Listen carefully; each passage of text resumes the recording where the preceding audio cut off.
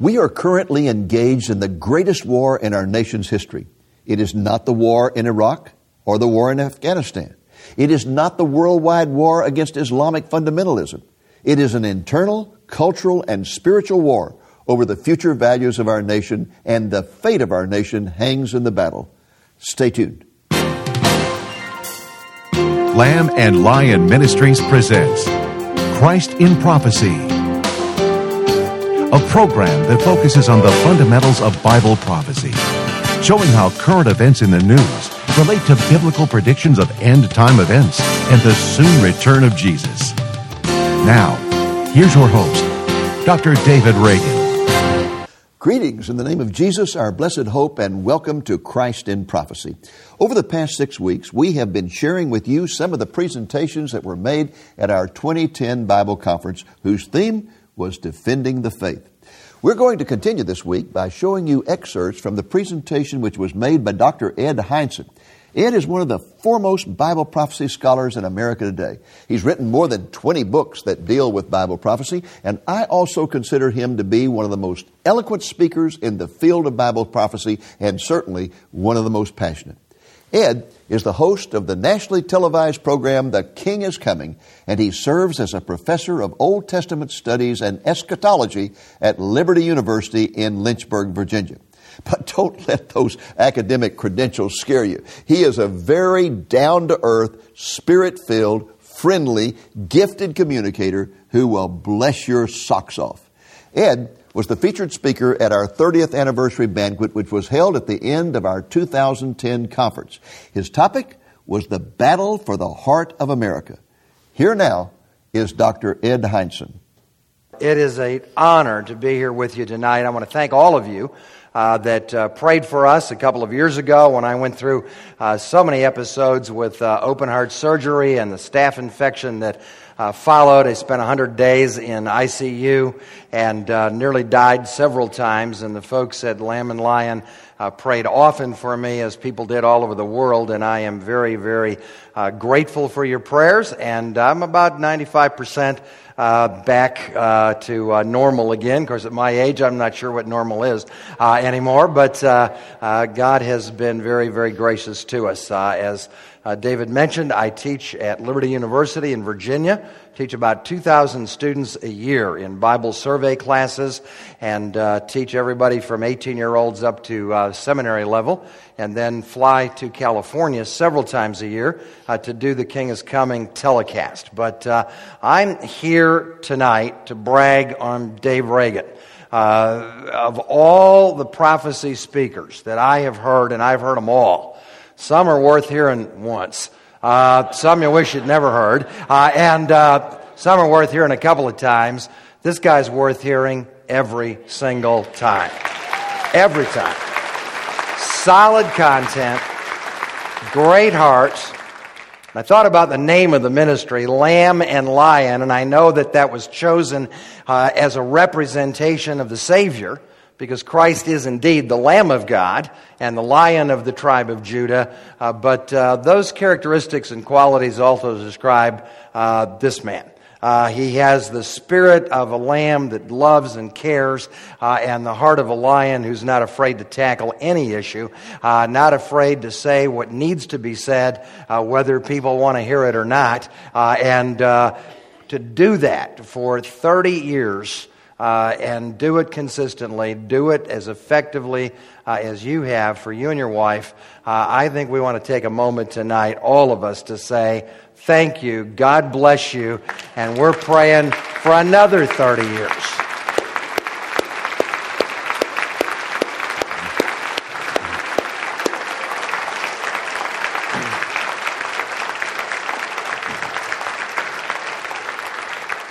I'm going to talk to you tonight about the battle for the heart. Several years ago, Tim LaHaye and I co-wrote a book called The Seduction of the Heart that deals with what I'm going to talk about tonight. And then the publisher decided to have a ghostwriter write a little novelette to sort of open the book. Story of a counselor who's trying to help people, but she's not a believer, so she can't really help them. And what happens in her life sort of sets up then the content of the book that really deals with the major spiritual battles that we are dealing with in the world today. And after the book was published and was out for a number of years, went out of print, I picked it up one day and I flipped to the back page. And just out of curiosity, I thought, who was that lady ghostwriter that wrote that chapter in here? And it says in the back of this book, our grateful acknowledgments to Karen Kingsbury for her assistance.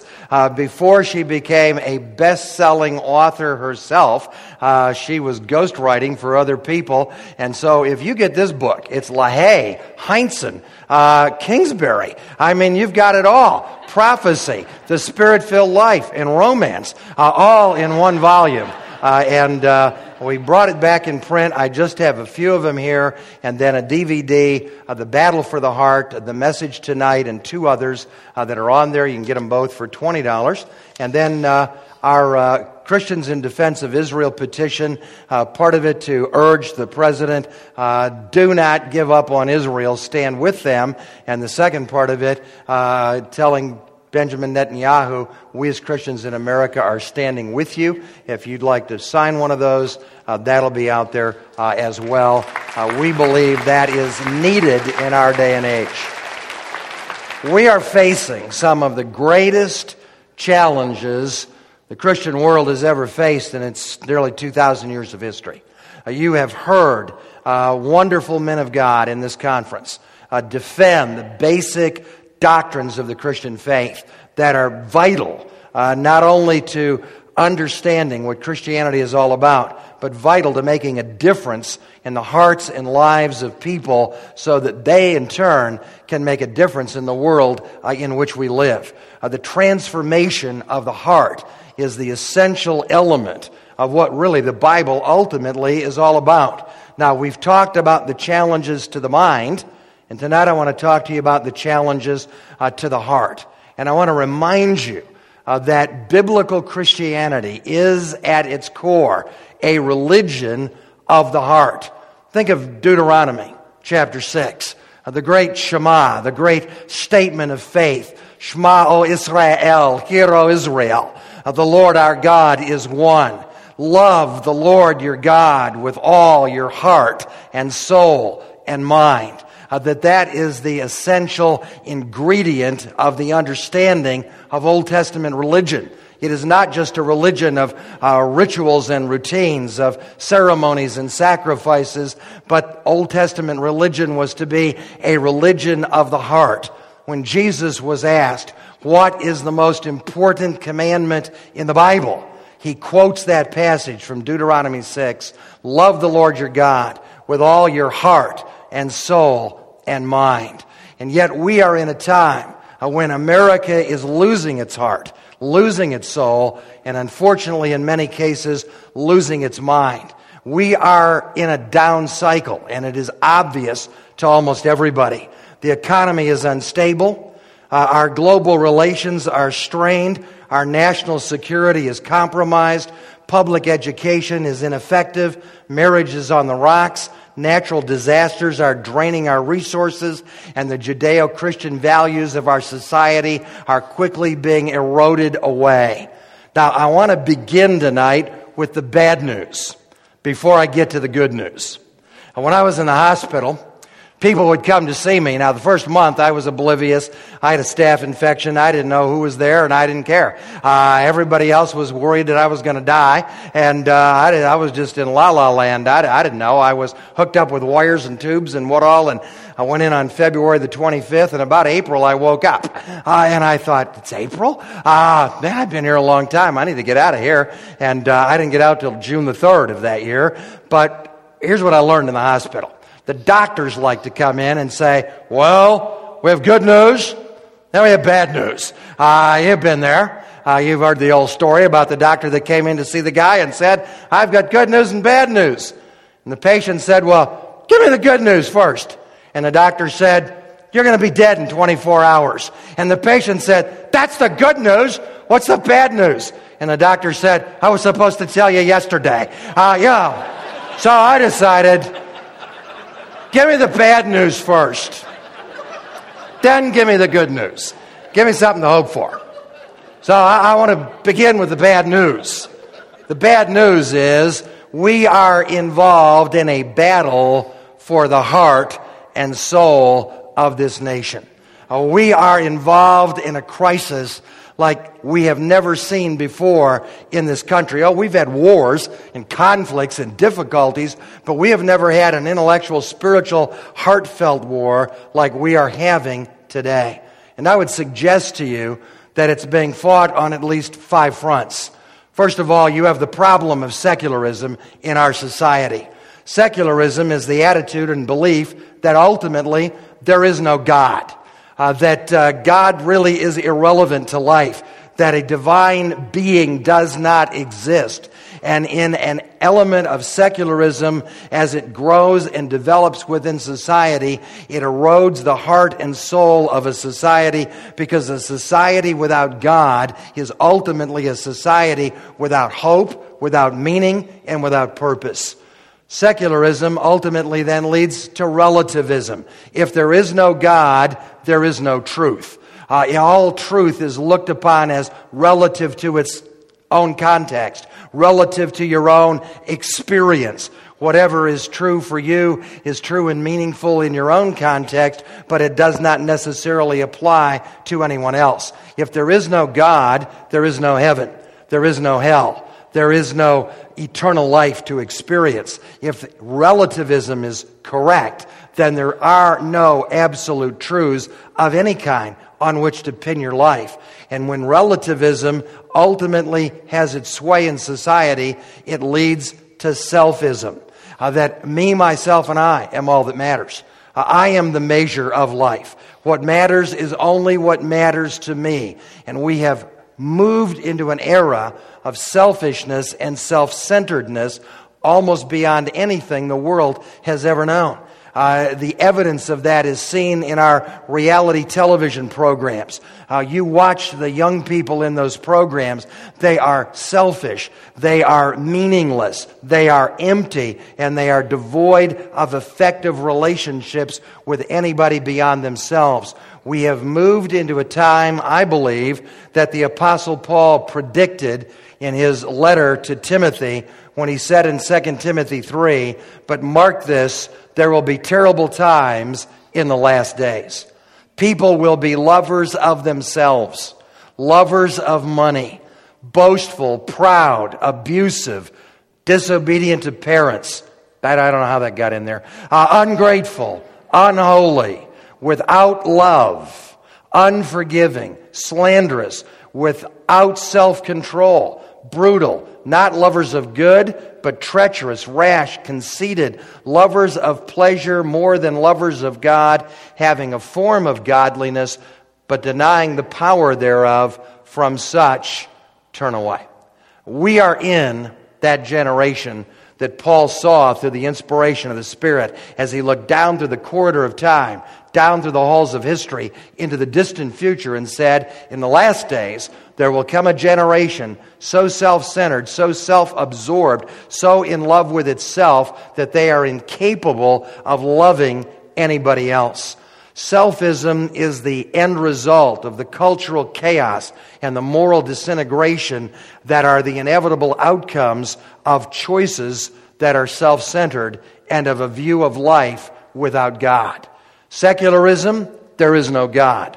Relativism says there is no truth. Selfism says I'm all that matters.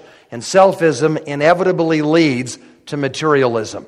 The attitude, the more that I have, then ultimately the happier I will be, won't I?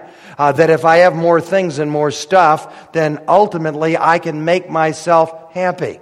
Now, material things are part of the reality of life, but the problem with materialism is that when it becomes the obsession, the driving focus of one's life, your stuff won't love you back. Your stuff won't give you meaning and purpose to life. And the older you get in life, you begin to realize all this stuff that I've accumulated is not the sum and substance of what my life is really all about. In fact, as Solomon said, in many ways it becomes a great inconvenience in life. And yet people are obsessed with the desire of consumerism, of materialism, of possessions, because they've bought the lie that all of these things will eventually make me happy. That's why Jesus said, you cannot love God and love materialism.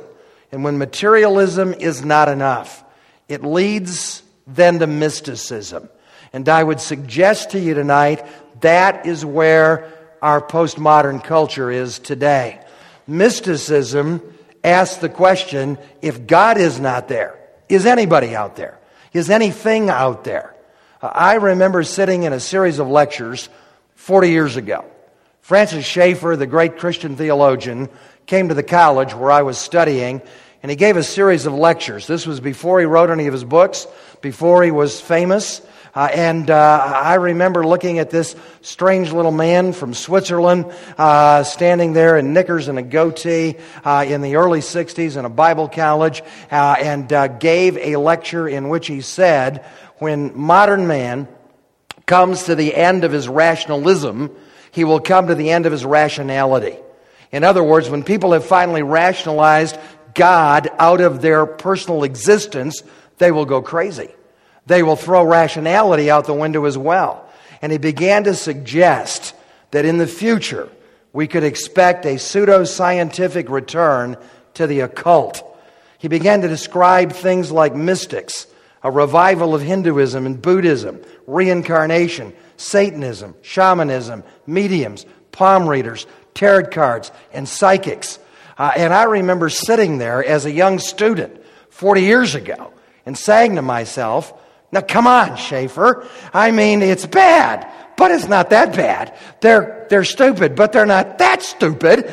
They're not just going to throw God out the window and then grab the devil as a replacement. They're not going to believe that there are voices coming in from other planets, from outer space, giving them meaning and direction and purpose in life. They're not going to lose their minds. I would like to report to you 40 years later that people are that stupid and that he was right. He saw it coming because it had already happened in Europe where he was living. And he saw it coming because he understood the significance of basic biblical prophecies in that direction. And we are now living the reality of what he suggested 40 years ago would become a regular part of American life. He suggested in those lectures that eventually Christianity would be nothing more than vapor and fumes of the past. That all that would be left were a few outward symbols, like a cross, or maybe the Ten Commandments. A few things that people would hold on to, but they would no longer build their lives, make their decisions, and form their values based on Christian principles. They would become biblically illiterate. They would become devoid of theological truth. And ultimately, all of the Judeo-Christian system of values on which our culture had been built would eventually be lost. I believe that all of that has become a reality, and it has led to what many have called the death of the soul. That today's generation is in many ways a lost generation. Larry Crabb, the Christian counselor, put it this way. He said, we cannot talk about loving God until we come to grips with our raging passion for ourselves. It is a challenge for every one of us. Is my life really all about me, or is it really all about Him? Is it really all about my church serving my needs and my desires, or is it all about me serving the Lord through the ministry of that church? So many people today try to treat their church like a full-service bank. What do you have for me? Do you have ministries that are designed for my needs? Etc. With no concern about what's really preached and taught in that environment. A secular counselor named Thomas More wrote a book called The Care of the Soul. in which he said, the greatest malady of our times, implicated in all of our troubles, individually and collectively, is the loss of the soul. The impact of the media has literally robbed our younger generation of the ability to make a distinction between that which is real and that which is unreal.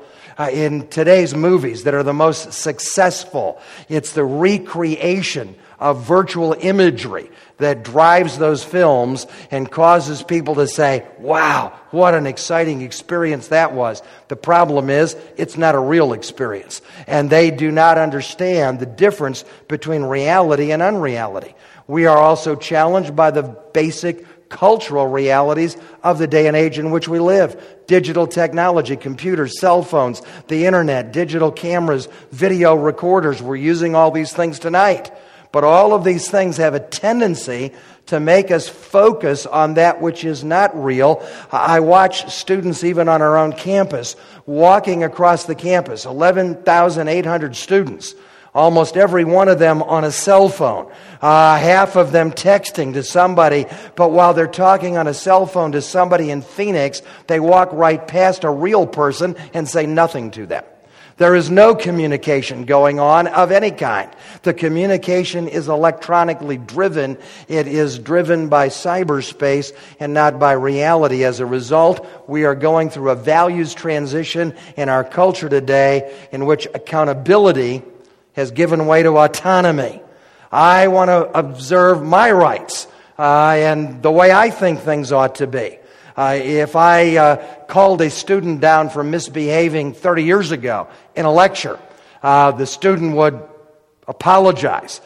Today, if I call a student down for misbehaving, they'll get angry. They'll get upset. If I do it too often, the class will congregate to the student and defend the student. How could you do such a terrible thing? You actually tried to hold him accountable for his behavior. Yeah, it was wrecking the whole deal. No kidding. Somebody needed to do something at that point.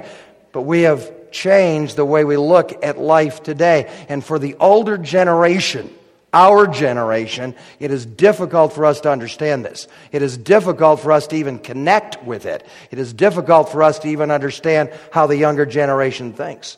Responsibility is given way to rights. Students are quick to assert their own individual and personal rights. I have a right to pass this class. I have a right to get a good grade. I have a right for you to never embarrass me in any way at all. Never call me to accountability of any kind. And therefore, discernment has given way to tolerance. In a culture in which there are no absolute values, the only value that is left is tolerance. You have to tolerate every view and every idea and every concept, because when there are no ultimate truths and ultimate values, then every value is equal to every other value. And faith has given way to skepticism. We are facing a younger generation that desperately needs our love, our help, our encouragement, our insight, our influence, but they are a very skeptical generation. They don't believe what they hear on television. They don't believe what they hear on the radio. They don't even necessarily believe what they hear in church. They are not convinced just because somebody who appears to be in a position of authority makes a statement that that statement is to be accepted with credibility at all. As a result, Christians are more challenged than ever before to give answers for your faith. Why you really believe what you believe, why you are willing to build your entire life upon that, and why you are willing to commit yourself with confidence for both time and eternity. I believe we can make a difference, but we're facing tremendous challenges, the likes of which the modern world has never known before. We are experiencing, as a result, the darkness of our times. And in the darkness of these times, there is a spiritual vacuum today that has spread across America like a plague. Now, in the environment we're in tonight, you don't sense that. But you step outside this room into the rest of the culture, and that spiritual vacuum is growing greater all the time. One of the things that Schaeffer mentioned years ago, and one of the things I think Jesus himself emphasizes in one of his parables, is that when you push God out of your world, you never are left with a neutral vacuum. Satan will rush into the vacuum, attempt to fill the vacuum, and turn truth into a lie. It's not true that you can simply have a non-religious culture and that it's fair for everybody. No, once you have a totally non-religious culture, you will have an irreligious culture. You will have an anti-religious culture. And today, atheism is more aggressive, it is more outspoken than it has ever been before. People dare to attack the credibility of Christ, the reality, as we've heard today, of the virgin birth and the resurrection and the deity of Christ. These things are no longer presented as, well, they might be a problem that needs to be discussed. They are laughed at and dismissed as unreasonable, and yet at the same time, those very same people will turn right around and say, well, any other religious expression is a reasonable expression. You can talk about any religion on the planet and people are like, okay, yeah, I understand. Yeah, that's good. That's nice. Fine. But if you talk about Jesus and the Bible, all of a sudden there's a reaction. Why? Because Satan only opposes the truth, not the lie. And the opposition comes immediately because he knows this is the truth that will take people out of darkness into light.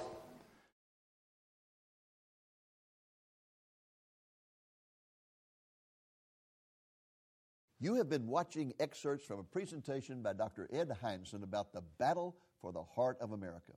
As I said at the beginning of the program, this war is the greatest one in our history because the very fate of our nation depends on its outcome. We will either return to the Judeo-Christian principles this nation was founded upon and which made this nation great, or we will destroy ourselves by descent into paganism. I wish we had the time to show you the rest of Dr. Hindson's presentation because it gets to the good news about our future. And because that news is so good, we will continue with Dr. Hindson's presentation next week. In that presentation, Dr. Hindson will point out that there are 5 truths that we should keep in mind that will give us hope.